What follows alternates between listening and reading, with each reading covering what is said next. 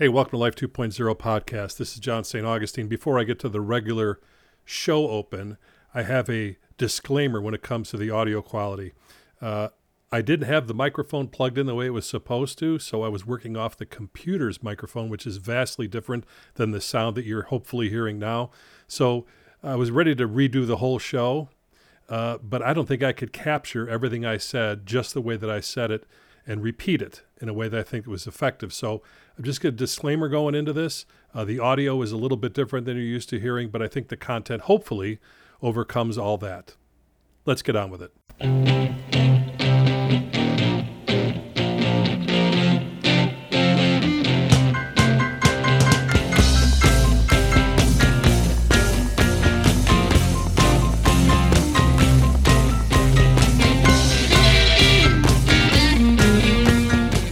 First Life 2.0 podcast of 2023, which is a number in some way, shape, or form is beyond my comprehension. I was out to breakfast with a friend of mine that I went to high school this past week, and I graduated in 1977, and I don't think I ever thought much past 1978, to be honest with you. So the number 2023 that's George Orwellian, Ray Bradbury, Star Trek stuff, and here we are in the 21st century, getting it done. My first thank you, of course, is to the subscribers of this podcast. I really, really appreciate most of the people that are subscribers have been with this show for going on 5 years. I mean, that hits me right in my, right in the breadbasket here, right in the middle. And I'm just so thankful and honored to continue to do this and that you continue to see fit to support it. So thank you so much. Well, what are we going to talk about this week? Now that's been happening in the world. I had a lot of things I could choose from, but the one thing that has come back time and time again is the young man, Damar Hamlin. Over 12 million people watching Monday Night Football last week, and I was one of those 12 million, watched this firsthand of a man dying on the football field and then being revived on the football field.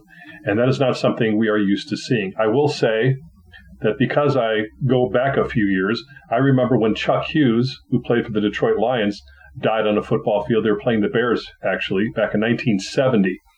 And that was not brought up too much in the conversation this past week. A lot of the guys that are on there talking about it are younger than I am, so they don't have that recollection, the sports talkies. And I think I showed up once online somewhere, but I remember it clearly in 1970. And Chuck Hughes died. He had heart condition. He had problems before. And they were playing the Bears, as I mentioned. And at some point, a photo was taken with Chuck Hughes laying on the ground. And Dick Butkus, who was arguably the meanest man in football ever, looked like he was standing over him triumphantly. But what he was really doing was signaling to the sideline to get help because he knew something was drastically wrong. And that picture came out, and it didn't do anything for public relations between the Bears and the Lions for a long time. But once somebody figured out really what happened, that all shifted. But I do remember when Chuck Hughes died. And since that time, there has been no deaths on the field. Of course, there are deaths directly related to what's happened on the field that occur off the field, the whole CTE thing with these suicides and these disposable heroes of ours taking their lives so we can be entertained. And this is a sore spot for me to a greater or lesser degree. It's also one of those spots that I have to have like the back and forth, left and right, up and down, push and pull, tug of war with myself because I played a lot of football. I loved playing the game of football. I started playing Park District football when I was just a little guy. And then I went on to the traveling team for the Park District. Then I went from there to high school football. So you already got 4, 5, 6, 7 years in. By the time I graduated from high school, I had 7 years in. Then I played 3 more years in college. And then I played 5 more years in semi-parole football or semi-pro. And that's a lot of football. It's a lot of banging and knocking heads and all sort of things that go along with the game. It's a violent game, even at the level of semi-pro and college for sure. It's all equal when it comes down to it. If you weigh 250 pounds, whether you're in the NFL or you're in college, it's still a collision. If you're 185 pounds in high school and another guy's 185 and you hit head-to-head, it's still a serious collision. So to me, it is a violent, fast, challenging, difficult, incredible experience, the game of football. Even though I have my maladies from the game, which I'll talk about here in a second, I wouldn't have not played it. I don't think I would change it. It's really hard. That's the tug of war. My right knee knows when it's going to rain 2 days before it does because I don't have any cartilage left, and it gets this pressure. I'm like, we're going to get some precip. And my fingers don't work like they're supposed to. Matter of fact, this morning, because of the weather, I'm wearing these kind of pressurized gloves that I have here that help my fingers work a little bit better. Most of that's from football. My neck, forget it. My head goes about 4 degrees to the right and about 10.5 to the left. I'm starting to see a chiropractor take care of some of that stuff all these years later. And perhaps the most difficult thing with all this comes through collisions. And I've probably had 4, 5, 6 concussions over that time that I played. And some of them I remember when they happened, and other ones, no clue. We call them bell ringers. Oh, he got his bell rung. You're kind of dazed and walking around. And at the time, that was the symbol of being tough and manly. And I've had conversations with my high school coach, not so much my college coach, and there was rotating semi-pro coaches. So really my high school coach, and, they didn't know back then what the ramifications would be of a lot of what we were up against. We used to do these drills where you'd lay on your back. A guy would lay on his back, the other guy lay on his back, and you get up and ram each other. It's called, you just head to head. And that again, it's a violent game. This is what it's all about. So getting prepared for that in practice, I'll never forget this one guy. I was a sophomore or a junior, probably a sophomore, and we all practiced together towards the end of spring practice, I believe it was. You know what? I stand corrected. I remember it was really hot, so it was probably August. And we're all practicing together. And one of the seniors, a guy who played guard, he was built like Fred Flintstone, basically. Shoulders as wide as the Nile River, if you get my drift. He wasn't real tall, but he was wide as all get out. And we had this drill where there was a running back and a guard, or a pulling blocker, and then I would have to make a tackle. The defensive guys, which I played, would make tackles. And you're in these chutes, and the coach blows the whistle, and here comes this guy around the corner of these chutes like a locomotive. Now, as a sophomore going into my junior year, maybe I probably weighed 175 pounds, maybe. This guy was about 220, if not more. And the closer he got to me, the bigger and wider he got. I'll never forget it. And he hit me like a frickin' locomotive, and I landed up in Tuesday, and it was only on a Monday that this happened. But that was how we did it back then. And of course, the helmets were not what they are now. I don't almost recognize these brain buckets these guys are using now. So when I first started playing, it was suspension helmets.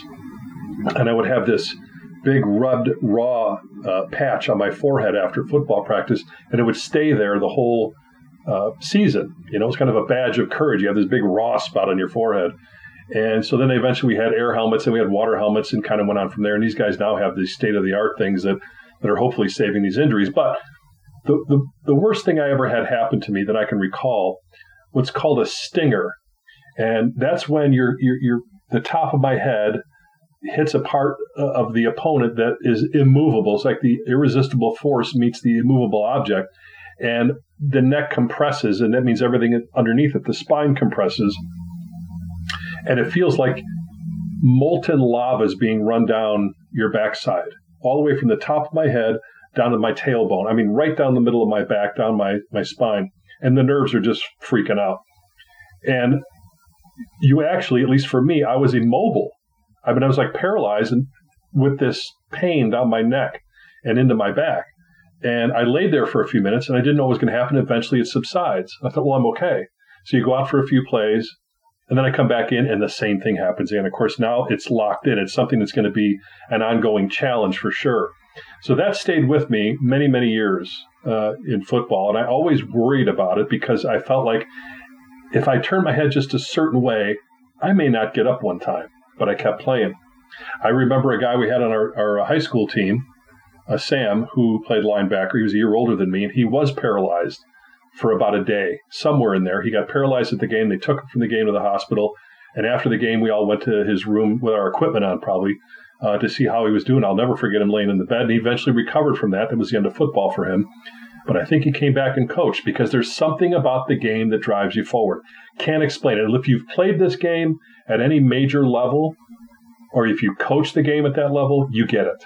It's hard for people who have not put on a helmet, shoulder pads, and boiled their mouthpiece to get it just right in there, the right fit, to understand that. And sometimes I don't even understand that. So this stinger thing stayed with me for I don't know how long, and eventually it subsided. But it is part of the challenges I have with some nerve damage now in my legs and my lower back, and we're working on all that stuff. So there is obviously fallout from the game. Watching the Bills play the Bengals last Monday night. Well, let me do it this way. If you don't follow me on Facebook, you should. But if you don't, I get it. Let me share what I wrote 2 days after this event took place with Damar Hamlin. Then I'm going to come back on the other side and expand on that. I was mid-bite through a Jimmy John's sandwich when Damar Hamlin dropped to the ground as if he slipped on ice. It wasn't the kind of rolling around in agony, holding your knee thing we're used to seeing on the field after a vicious tackle. Matter of fact, the play was routine when Hamlin was on the stop of Bengals wide receiver T. Higgins. Within seconds, the millions of people watching the last Monday Night Football game of the season were witness to a true life and death situation. It's not the highly produced stuff on the murder or rescue shows, but rather a visceral series of moments that stopped the most celebrated American sport in its tracks. Our gladiators, warriors, our heroes, weeping like little children, giant men on one knee, tears streaming down, faces uncovered from their brain bucket helmets, all of them, both Bills and Bengals, in a unified state of shock. In one mere moment, one man rose up and one man went down after a play both of them have been involved in their careers over 1,000 times, if not more. Hamlin on the defense, Higgins on the offense, the historic clash and horrific collisions that pushes the pigskin up and down the field in search of victory. Hamlin remains in critical condition. The Bills versus Bengals game is on indefinite hold for the past 2 days, and the sports talkers have been beating the drum about how insignificant the game of football is compared to the concern for Damar. An important perspective that came at such a very high cost. I called my old pal Jerry Kramer yesterday, NFL Hall of Fame Green Bay Packer guard, for his take. This is a guy who endured every sort of malady on and off the field during his pro career, and he echoed the voices of those who have played the sport. Football is a 100% injury rate event. No one who plays for any length of time comes out whole. We also talked about the fact that when the Packers lose, domestic violence goes up in Green Bay, which probably isn't unique just to that team, but it does shed light on the difficulty that fans have when it comes to losing, and that the game has become their identity in so many different ways. That doesn't happen as much in Chicago, but because we're basically accepted losing as a way of life on the field for the most part. But I digress. That praying thing, John, Jerry said, is not something I thought I would ever see much of on the field, but it was the right thing to do. I was moved. So were millions of others. Images of Bills and Bengals fans holding each other for comfort, quarterback Joe Burrows hugging quarterback Josh Allen spread all over social media, a reminder that it's just a game played by incredibly talented large men who sacrifice their health for our entertainment. These, then, are our disposable heroes reduced to mere mortals. Unless you're a Bills fan, chances are you've never heard of Damar Hamlin or his story before Monday night. He was born in McKeesport, Pennsylvania in 1998, when his mother Nina was just 16 and his dad Mario was only 17. The NFL star was forced to spend almost 4 years without his dad, who was jailed for 3.5 years after he was convicted of selling drugs to make ends meet. He remained in close contact with his father while he was incarcerated, with Mario calling his son as much as he could to see how he was doing. Hamlin also witnessed the murder of 3 friends being shot to death when he was a teenager. Those murders remain unsolved. The Bills star said, "There were times where I could have steered left or steered right, but my parents were always there to straighten me out and get me back on the track." After attending Catholic Central High School, he decided to attend and play football at the University of Pittsburgh to be close to home, playing 5 seasons from 2016 to 2020. The Buffalo Bills selected Hamlin in the 6th round of the 2021 NFL Draft, 212th overall, and on May 21, 2021, he agreed to a 4-year rookie deal with them. He was promoted to one of the starting safeties for the Bills after Micah Hyde suffered a neck injury. Today, as of this writing, he's fighting for his life. Once people found out that Hamlin had started a GoFundMe page for a toy drive during the pandemic with a goal of $2,500, the money started pouring in and has now topped $5.5 million, with major donations from the likes of Tom Brady, Matt Stafford, and Russell Wilson. The human condition is such that it usually takes a tragedy to wake us up and shake us up. And it's been said that in times of great challenge is when we are most alive. Then the perspective shift comes into view and shows us that which is more important than the final score or the next draft pick or instant replay call. As I embark on my journey in the NFL, I will never forget where I come from. Hamlin wrote on the GoFundMe page back in 2020, I am committed to using my platform to positively impact the community that raised me. I'm holding the space that Damar Hamlin gets the chance to spend every single dime of that money on toys for kids that have it tough, just like he did. So that's what I wrote this past Wednesday on Facebook. And as of today, things have changed dramatically. Damar Hamlin is on the upswing. It looks like he's going to be okay. He is off his breathing tube. He's been able to FaceTime his teammates. And the first question he asked when he was starting to come out of the sedation was, who won the game? And the doctor said, you did. You won the game of life. So this remarkable event, to me, has so many different facets to it. Number one, let's work with just the physical stuff on the field. It is an anomaly for this to happen, obviously, to anyone that plays the game of football. As I said, there's these other injuries, but something like this, cardiac arrest from a hit of a certain way, basically stopped his heart. And in order to get it going again, somebody had to do CPR. And that someone is Denny Kellington. He is an assistant trainer with the Buffalo Bills. And as soon as he got on the field, within 10 seconds, he knew what was going on. And he was able to get CPR started to keep Damar Hamlin's heart going. So here's this guy who is somewhat obscure as an assistant trainer, not the head trainer. He's one of the trainers for the Buffalo Bills. And he runs out and gets the heart started again. He's a former Syracuse University athletic trainer. And he was there at the right time in the right place to do the right thing. So that's number one. Number two, within 20 seconds, that ambulance was coming out on the field. And the rest of the team showed up. So here, this first guy keeps the heart going. The team shows up. They start taking over and to keep him going. The third piece of this is, for me, is that as soon as we started to all witness this take place, the emotion for this young man, who most people didn't know before the game, myself included. Why would I? I don't live in Buffalo. I don't follow them.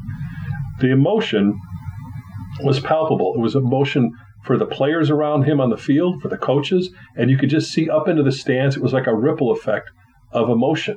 It got very still and very quiet. And Joe Buck and Troy Aikman had nothing to say. I've been in a situation and been on air where there's been something that's very challenging, and we have to do what's called fill time. The same thing with Susie Colbert and Booger McFarland and Adam Schefter.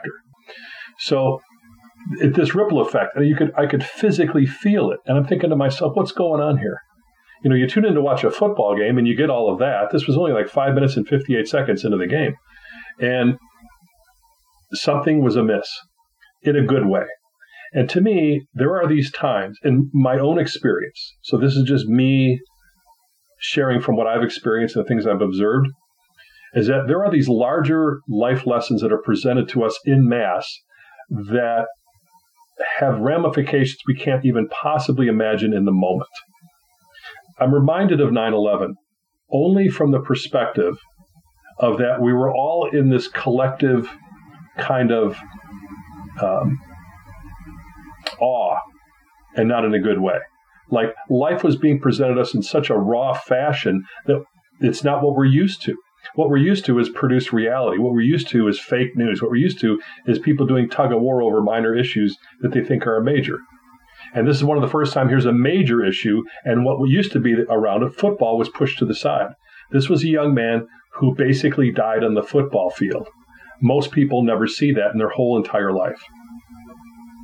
And to me, it pushed myself into grave concern for this man who I don't even know. And that's called empathy. I actually called a couple people. I said, "You watching this?" Because there's something else going on. I've always been aware of the fact that there's the events themselves, but then there's the ripple effect. And the ripple effect is not just something you see on the surface. It also go down layer after layer after layer. The ripple effect of this event has yet to be fully realized, in my opinion, and my observation, and definitely my experience. And so here are all these groups of men and women on the field in prayer, taking a knee. And I remember just a few years ago that taking a knee meant something very different in football, didn't it? I'm not even going to get into all that.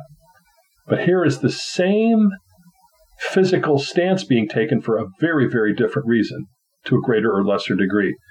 And that unification of that taking a knee in prayer and in goodwill and good thoughts and good energy for this young man, 20 years old, it somehow spoke of a much broader condition for all of us.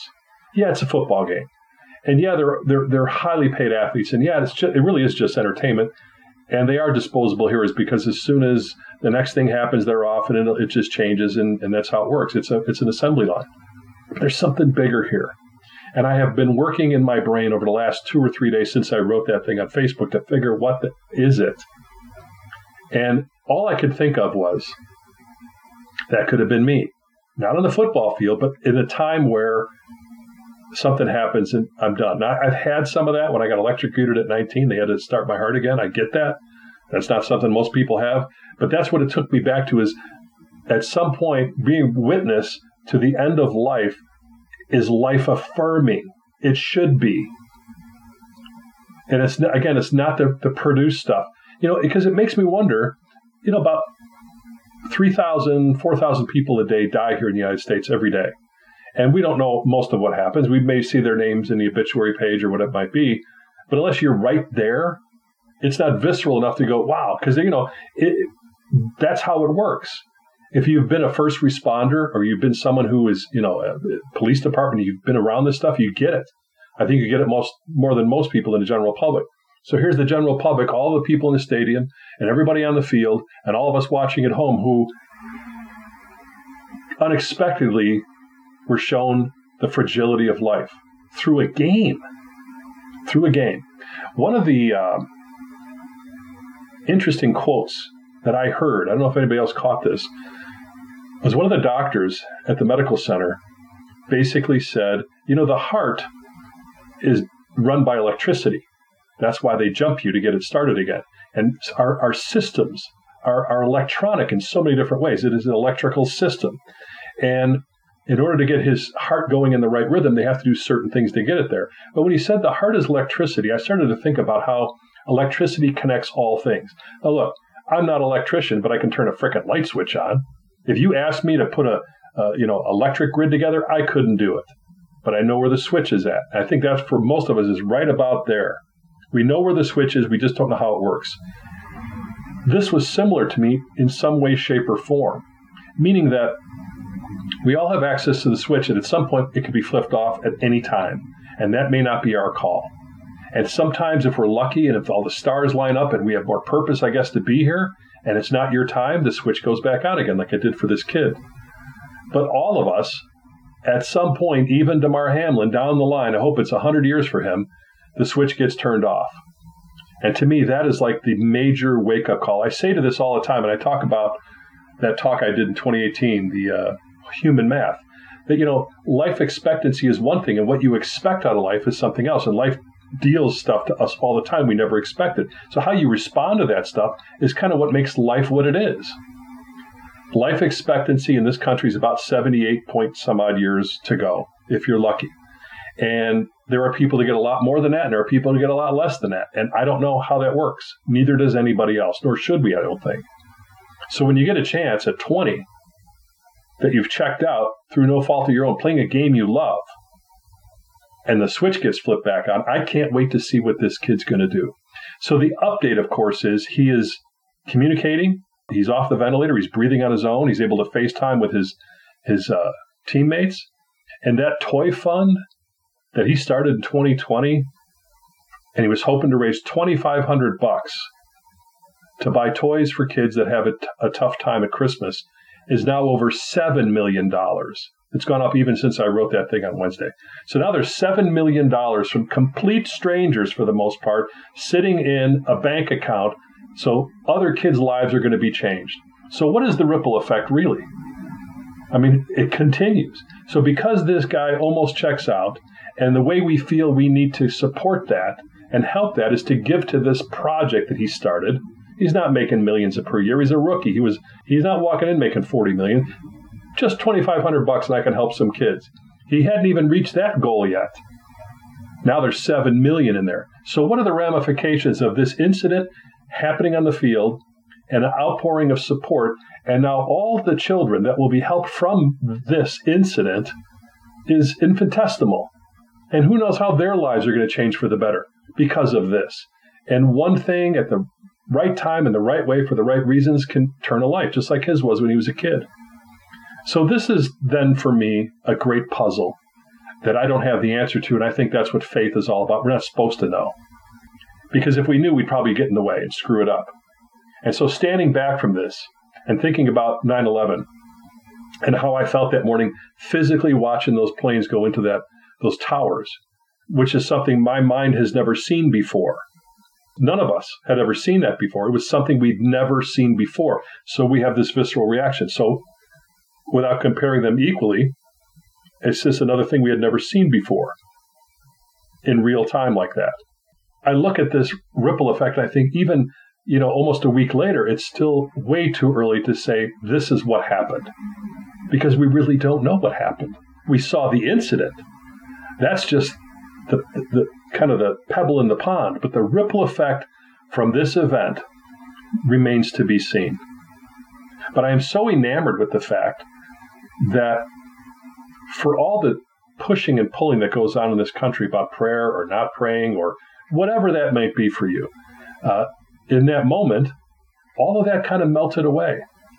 And they were on their knees for a fallen brother. And the people in the stands who were just minutes before yelling at, profanity to each other, the Bills and the Bengals fans were hugging each other. Outside of the medical center in Cincinnati, the Buffalo Bills fans are lined up along with the Bengals fans. There's a lot of lessons in all this. I go back to the thing that Kramer talked about, that domestic violence happening in Green Bay when you lose. And if you're used to winning, losing, you don't know how to handle, so you beat the shit out of each other, apparently. If you played the game, that's probably not something you do very often. And if you're not so involved in a game that it's your identity, that's not something you would do. But I look at all these things and I think that's more of this. It's a game. It's a game. It has a beginning, a middle, and an end.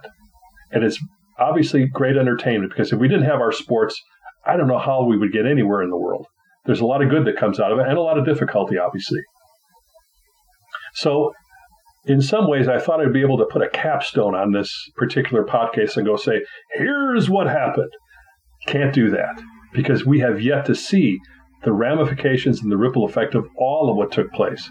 I think Damar Hamlin, in my opinion, not even knowing the guy, if he comes out of this the same guy that he went in, something might be missing.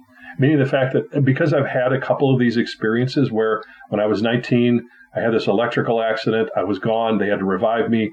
That shifted me in a big way. When I was 27, I was in a very bad car accident. Heart stopped, had to revive me. That shifted me in another way.